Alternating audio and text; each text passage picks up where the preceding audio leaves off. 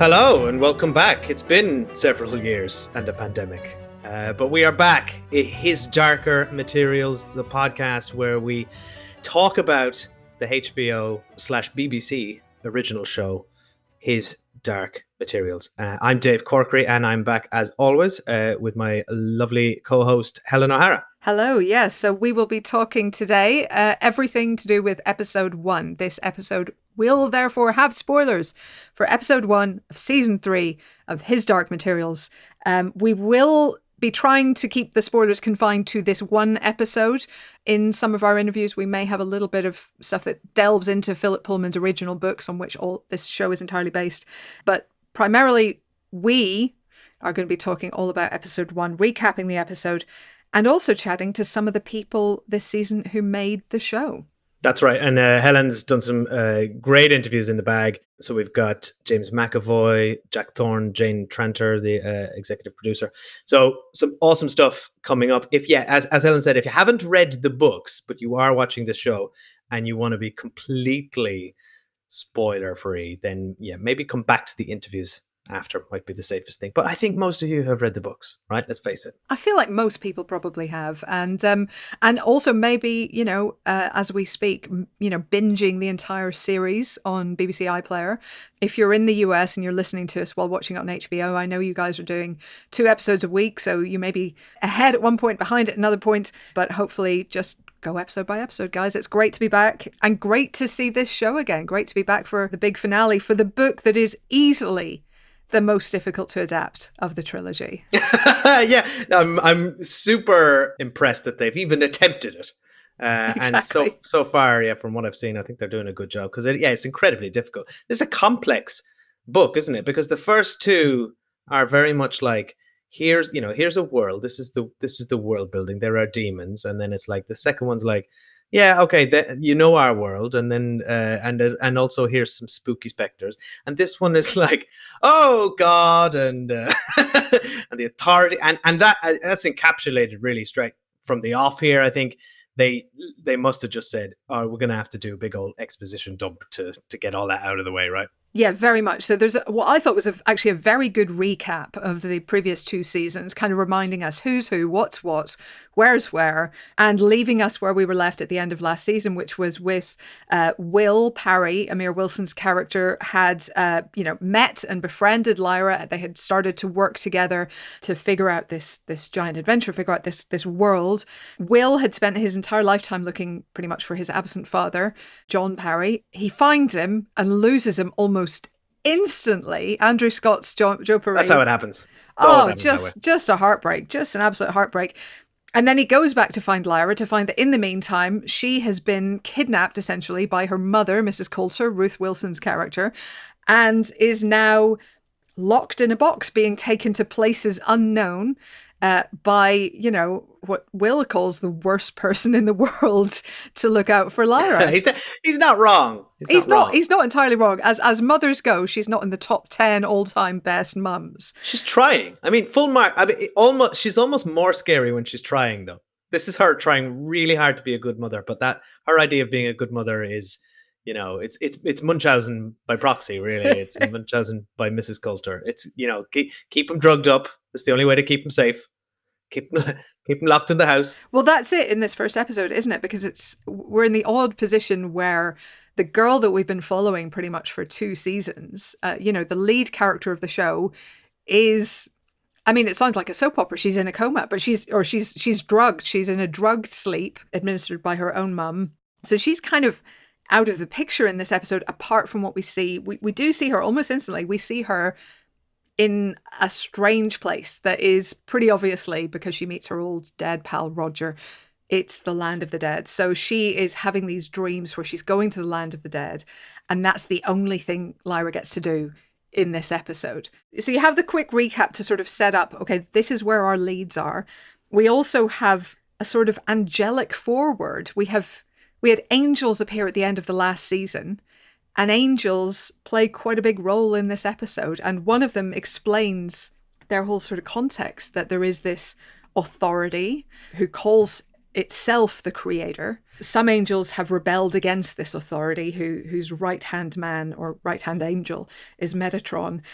And they are now siding with Lord Asriel, James McAvoy's character, Lyra's dad.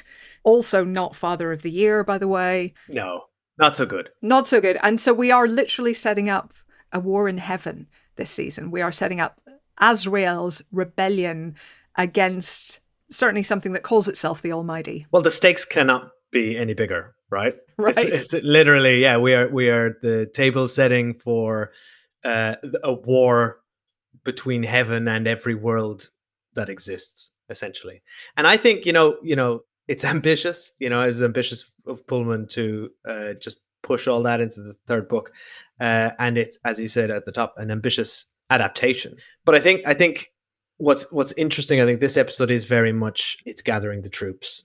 Lord Asriel's plot is very much around, in this episode, recruiting Ogunwe, who is our in the book. So they've tweaked his character slightly, right? Because in the books he was from their world and had a demon, I believe. And he was a king as well. They've made him sort of more of a resistance leader here.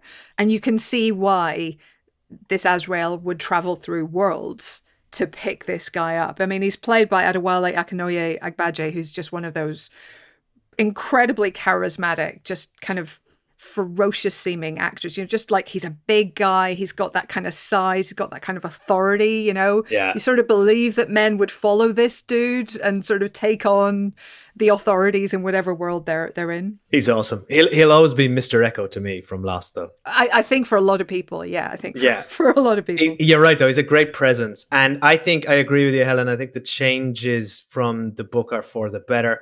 I think it's probably, they've taken him from, I think, a different world, but a familiar sort of world where there's a temple rather than a magisterium, and they are going through rebellion and a conflict. That it feels quite close to our reality, rather than having to, again, he's a king and he's got a cheetah demon. I think having someone who's almost more of an audience surrogate, because he has to be explained all of this by Asriel. Hey, they're different worlds, blah, blah, blah, blah, blah. And what I liked is that we're kind of straight into it. We've got fairies. Yeah, we've got commandos. Everyone's got guns. James McAvoy now has a sort of a Che Guevara sort of style about him. It's got, like you said, it's gone very rebellion, faction, and militaristic and guerrilla warfare sort of vibes from the whole thing, right? Guerrillas is exactly the right word. It is the guerrilla war, isn't it, at this point? Because Asriel knows he doesn't have the numbers to challenge heaven. He doesn't have the numbers to take on the authority. All he's trying to do is find a way to kind of poke and provoke the authority and then figure out. He just seems confident, because he's the most arrogant man in the world. He's confident he'll figure out some way to take on the authority. If he can just poke him and provoke him and draw him out, there'll be something will turn up and he'll find a way to imprison him or stop him or do something. He doesn't seem to have a plan. It does seem like he's making it up as he goes along, but like you said, he's so arrogant that his confidence kind of just brings everyone with him, and it does kind of seem to work out for him. And we also see that intention craft, I think, yeah, for the first time, this right? is cool, isn't it? It's like it's very spacey sci-fi. I like it. I like that it's, I mean, they don't go into it too much in this episode, but it's powered by, they do it in the book. It's powered by your intentions, right? So you sort of just will it to go where you want it to go. A bit like the knife, I think.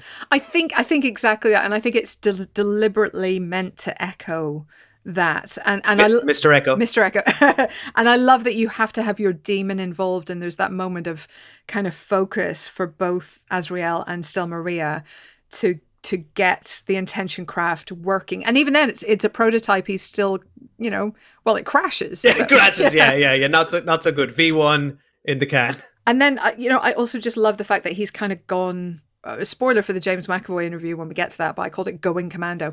But, he's sort of, it's a very different look for him. He's waving a gun around. He's leading essentially a raid into a prison to break somebody out, I kind of wish in some ways that we'd seen him recruiting the Galavespians, the tiny little people, because that would have been fun. I do and will call them the fairies from here on. Okay, fair enough. The one thing about them is they now have these sort of mechanical, almost like helicopter-looking wings. Love it. I think the production design of this show is just fantastic. It is very cool. It is very cool. But there was a part of me that wanted to see the giant dragonflies that they ride in the book, you know? I know. That would have been kind of cool too. Can't have everything, Helen. Look, I'm demanding, all right? It's Christmas. I want all of the presents. Right, time for our first interview this season. So Helen was fortunate enough to get to chat to Jack Thorne, one of the writers of His Dark Materials. Now, they do discuss some sort of book spoilers. So if you haven't read the books and you're watching the show completely cold, they do discuss some general plot stuff that's going to happen later on. So just be aware of that. And here's the interview. Enjoy. Tell me about season 3, because I'll be honest, the first time I read this book, it baffled me. It's become one of my favourites since of the of the whole series, but it feels like it's a bigger job than the other two by an order of magnitude. Absolutely, it's vast, and it's vast not only geographically, not only I'm trying to think of the word for personality, not only peoply, and well, you see, this is why they pay you the big bucks. That's amazing. Yes, and it's but it's also vast intellectually, which is the biggest challenge with Philip, which is how do you explain things in a way that it doesn't take you forever and will excite people as much as it excites you in the books.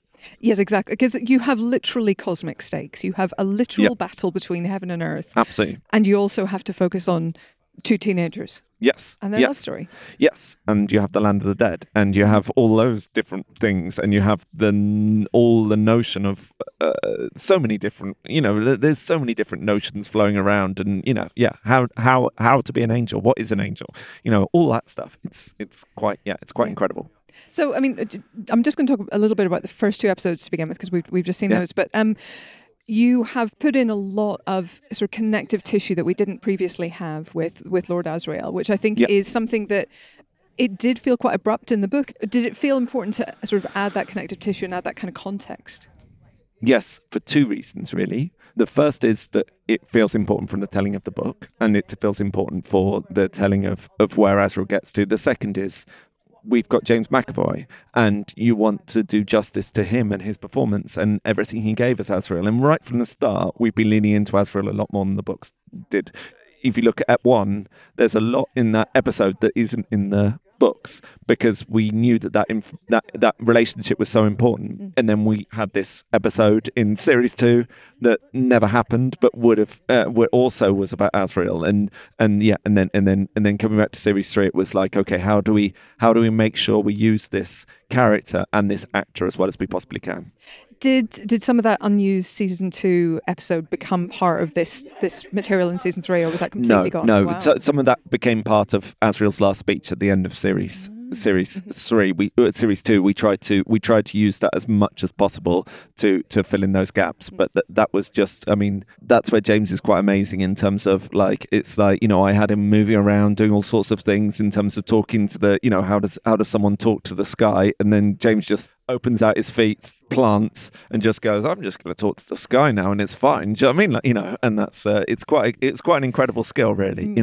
I guess that's part of the beauty of your job is you do a lot. You have a hugely important job to get to a certain point, and then at a certain point, it's somebody else's job to figure out what Malefas look like, and it's somebody else's job to talk to the sky. And so you get to do all the base work and build the foundation, and somebody else can just jump off. I mean, yes, absolutely. But then they come back to you too and go, can you fix this and this and this and this and this? Because we've done this. And so, yes, no, it is absolutely that. And I'm very, very lucky. But occasionally you get handed a ball that's on fire, and they go, okay, now hold that for 5 minutes. And you go, okay. And try not to lose control of your hands. You mentioned we just had a bit of a Q&A after the screening, and you were talking about Mrs. Coulter and her demon and their relationship. Yes. Their deeply dysfunctional relationship. I'm fascinated with this because we've been talking about this now for 2 seasons on the show. We've been talking about the very, very strange nature of what goes on between them. There's an element of abusiveness. There's an element of self-abuse. There's weird power struggles, it seems, at times, and then also a complete and a total understanding of one another, as you would expect, obviously, with the person and their demon. What can you tell us about that? What's your take? So, I mean, the thing I said then, is the thing that unlocked it for me, was there is a point when Mrs. Coulter was a teenager where she realised the power she could get from separating from her demon. And she studied the witches, she worked out how it all worked, and then through months, she trained herself to deal with the pain of being pulled away from him. And you think about who that teenager is, and we've talked a lot, Ruth, Jane, Dan, myself, we've talked a lot about Mrs. Coulter's teenage years, most of which will never be visible on screen and never should be visible on screen. But what she went through in order to force herself to do that, what place she was in psychologically is the key to her. And then, of course, she fell in love. And she didn't fall in love with the man she was married to. And someone that was all about control and all about forcing herself to learn control suddenly was out of control with Azrael and had a child as a result of that. And that relationship, those two things, those two bits of biographical information, the juxtaposition of that and what that means in terms of her sense of shame, her power over herself, I think makes her one of the most fascinating characters in literature. Yeah, I'd agree. Yeah, she's astonishing and so layered. I mean, he's a fascinating guy. He's a charismatic leader. He is, all of this stuff going on. But she's got so many twists and turns and weird corners to her. Absolutely. And we have three relationships that we get to explore to bring light to that. God Monkey, Lyra, and Azrael. And we try to use all three as much as we possibly could, with Macphail as the fourth sort of thing that also helps with that. And when you see, and Ruth plays this so beautifully, her relationship with her shame, her relationship with her confidence, and when you see all that sort of jumping through together, it's remarkable. And she is remarkable. She's a remarkable actress. She really is. And the balance of this show as well, it must be something that took blood, sweat and tears over a period of months to get right, because at this point you're at least at the beginning of this season, your main characters are all separated and your main characters are off doing different things, and just keeping all the plates spinning must have been quite a job. Absolutely. And the other thing was, Lyra is our lead character and is asleep. So how do you make that relationship live? And so we had her wake up, we had her do various things that just allowed her to have a longer relationship with Mrs. Coulter through all that. I noticed that Pan was a little bit more wakeful than he was in the book at the same time. Is that fair? Yeah, absolutely. Yes. Just to keep it there, just to remind you. Absolutely. Tell me then about Will as well, because you have... he does feel immediately, he obviously is more grown up because time has passed, but he feels immediately more grown up. He's off on his own. He's got the knife. He's, healed of his wounds, at least, for the moment. It feels like he's a more in control character than he was when we last saw him. Well, he's had the biggest shock of his life. And I think when you've had big shocks, you cope in two ways. The first way is to crumble. And the second way is to pretend that everything's okay. And to be stronger than you've ever felt, because you're sort of forcing down the pain inside you. And I think that's what he's doing. The thing that we were always doing with Will, and he was a character we talked a lot about right at the beginning of it, was by making him, much more explicitly a teenage carer. All the clues of which are in the book, but really playing into that and really seeing that he's had to grow up very fast all his life. He's had to suppress things all his life. He's had to cope with all sorts of things, whether it's bullying, whether it's his mum's needs. He's had to cope with all these things, and finding a path has always been the thing. He's quite mono. You know what I mean? He's always looking forward. This is what I'm going to do. This is what I'm going to do, and this is going to fix everything. And then he gets thrown around a bit in series 2, and then at the end of it, the worst thing happens to him that could possibly happen, and the best thing. And he's like, okay, I'm just going to keep looking forward again. And so, yeah. And so Lyra becomes the focus at that point, because exactly. That's the problem he can solve right now. Exactly. And because he's so used to playing strong, Do you know what I mean? Like, and I don't mean flexing his muscles, though. I mean, and now can flex his muscles in quite a spectacular way. That's how he does things, So what are you excited for people to see in the rest of the season then? I don't know. I'm scared about it all and excited. I think the end of episode 4, and I think you can probably guess what happens at the end of episode 4. That was the bit that most excited me about writing the show right from the start. Daphne does something quite extraordinary in that moment. Really, really extraordinary, and it's beautiful because of that. Awesome. Well, listen, can't wait to see it. But Jack Thorne, thank you so much. Thank you so much. Really nice talking to you. So let's talk about Will. So Will is hunting for Lyra. We get a little montage of him going through different worlds, implying time has passed, and 3 years has passed. So in real life, don't know, probably a few weeks or months for them. What I liked about this is like he seems really. It also tells us he's super capable now, and is effortlessly opening and closing these doors. It's just second nature to him, right? Yeah, he seems to have kind of almost come of age as the bearer of the knife, and have a certain degree of mastery, which I think you probably need to sell that idea, don't you? Because otherwise there's going to be the temptation for everyone around him to try to kill him, take the knife, figure it out themselves, and making him seem, frankly, just competent with it. I think it goes a long way to just establishing this is him, he's got this is what he does. So I really like that for him. And I think Amir Wilson said that like it is meant to have been months that have passed. He's changed his clothing, he's got new clothes somewhere, whether he's bartered or bought them or something. He didn't steal them. He's not the type, is he? I mean, one would hope not, but then he's had to do stuff to survive his whole life. That's true. That's true. In the absence of his father, with his mum suffering from mental illness, sort of undefined, but very clearly something quite debilitating. He's had to get by. So you get the sense that he's used to making do, but one obsession has kind of been replaced by another. His search for his father has now become the search for Lyra, and so he's still not quite whole, I guess. So then Will meets our two angels, Balthamos. I mean, I can never. What is it, Helen? Baruch and Balthamos. Baruch and Balthamos. Yeah. Yeah. Thank you. They sort of tell Will, "Hey, look, you're important. We need that knife. Come to Lord Asriel. Let's go." Coincidentally, what his father told him, but he's like, "No, I'm a man on a mission, man. I gotta go get Lyra. So I'm not doing that." And I think again, this shows us a mature Will who is.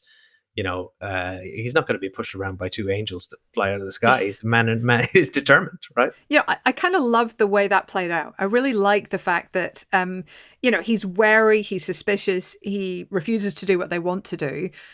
But equally, he's not entirely hostile. Like, this is what his dad told him to do. He's not averse to going to Asriel at some point.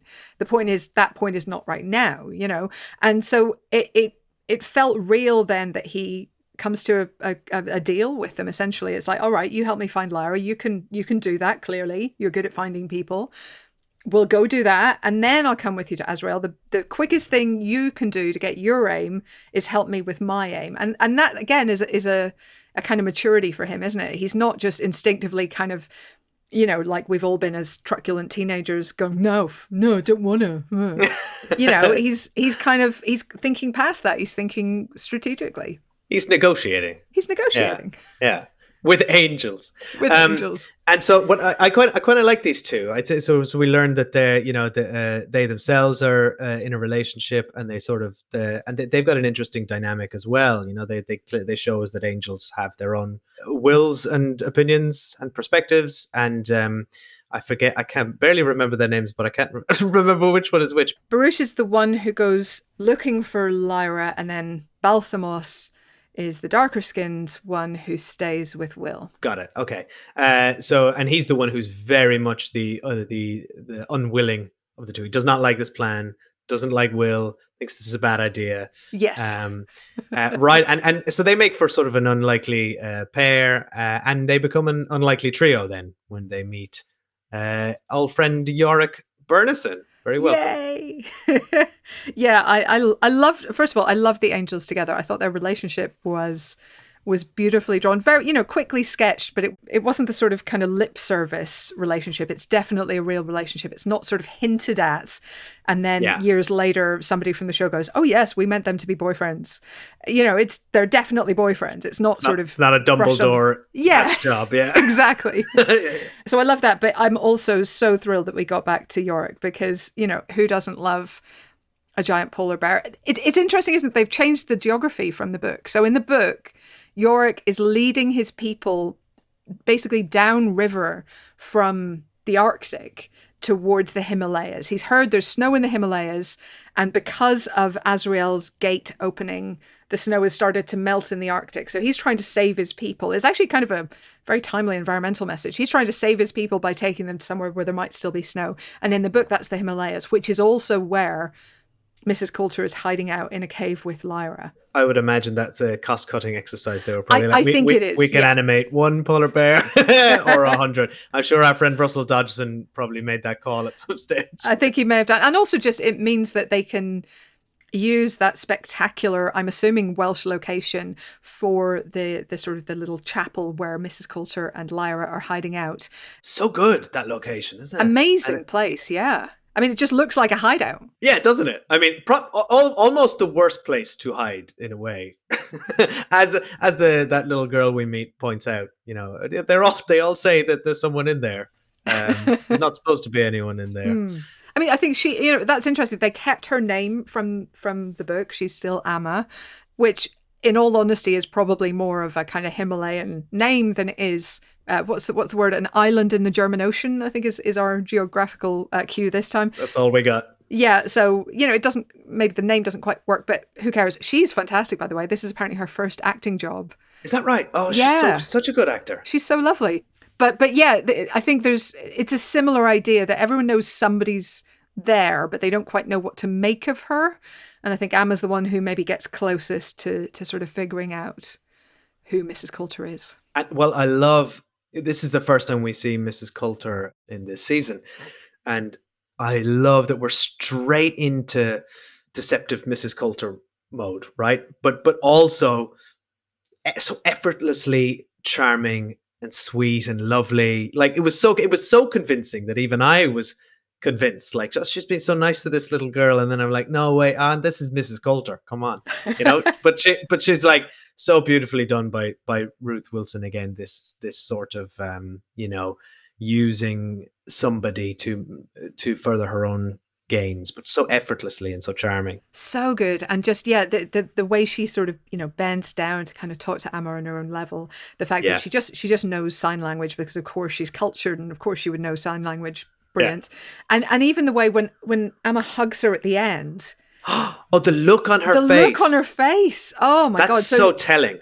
She wants that from Lyra, and it's almost like, and she's still almost horrified by the fact that she wants that, and she doesn't quite know how to react. She's not used to someone touching her with affection, and it's such a shock to her system, and you can see just a world of emotions going through her face in sort of 2 seconds of screen time. It's an astonishing bit of acting.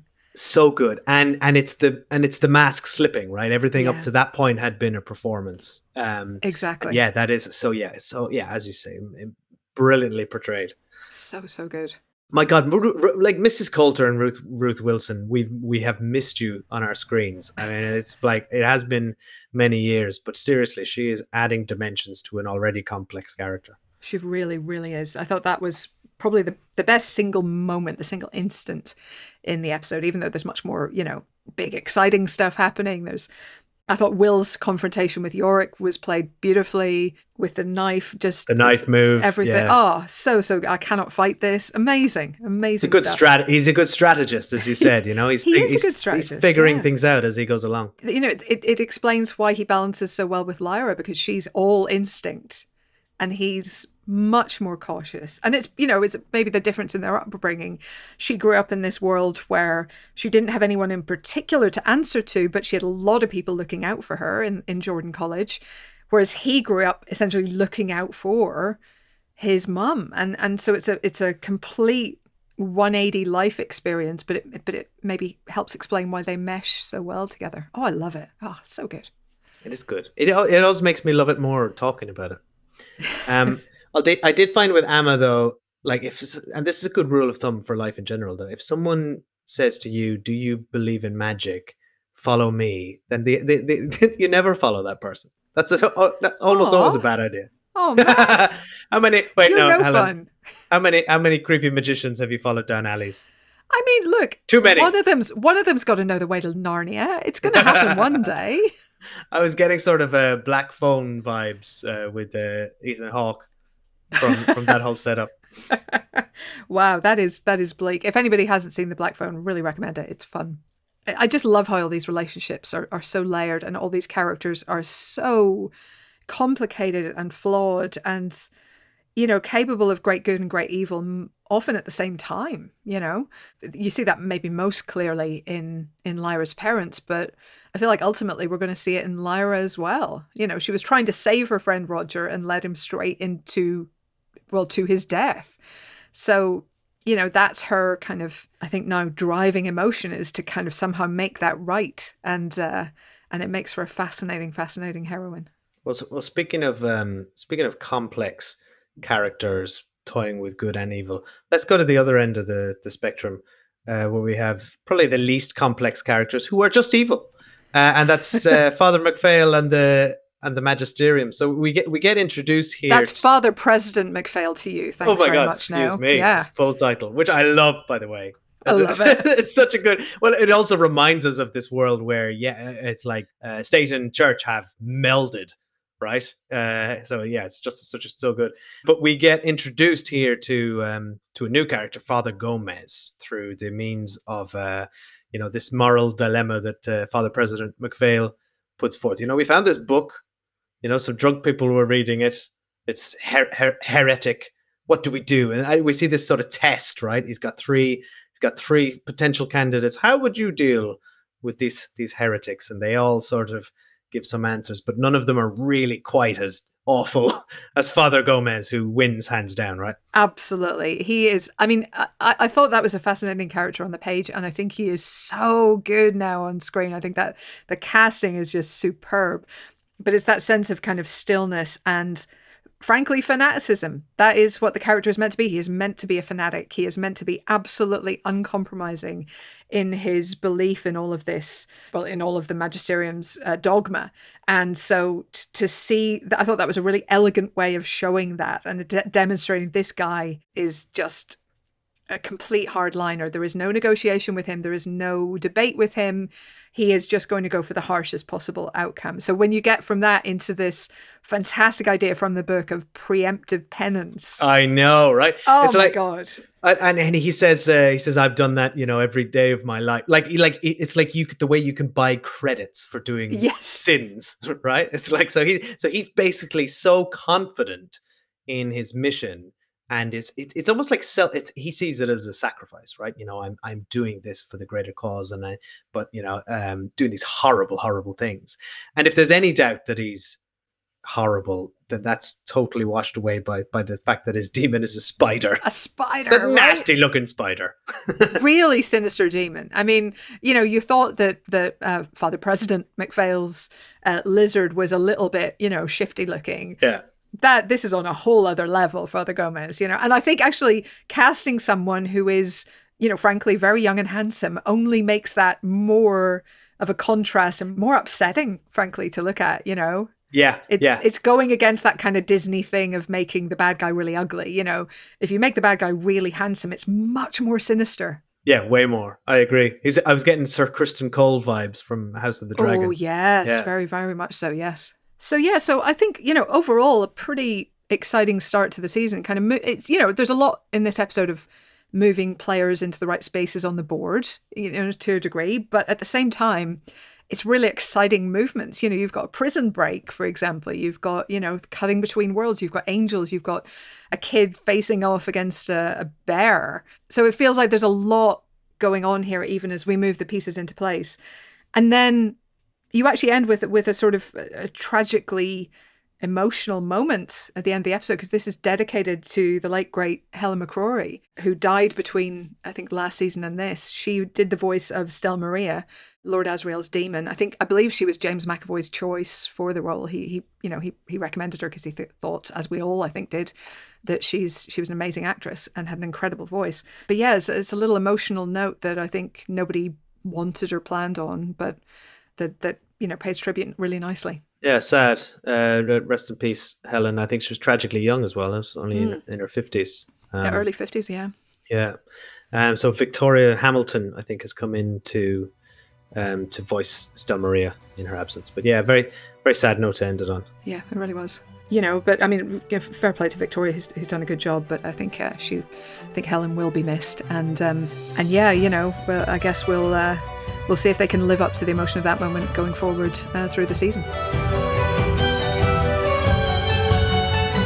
His Darker Materials is a Stripped Media production. Our producer and editor is Maddie Searle. Our executive producers are Kobe Amanaka and Tom Wally. Our hosts are Helen O'Hara and myself, Dave Corkery. A big thank you to Ian Johnson at IJPR, to Bad Wolf at the BBC, and to all our guests for taking the time to chat to us. If you want to chat to us, you can do it at producers@stripped.media.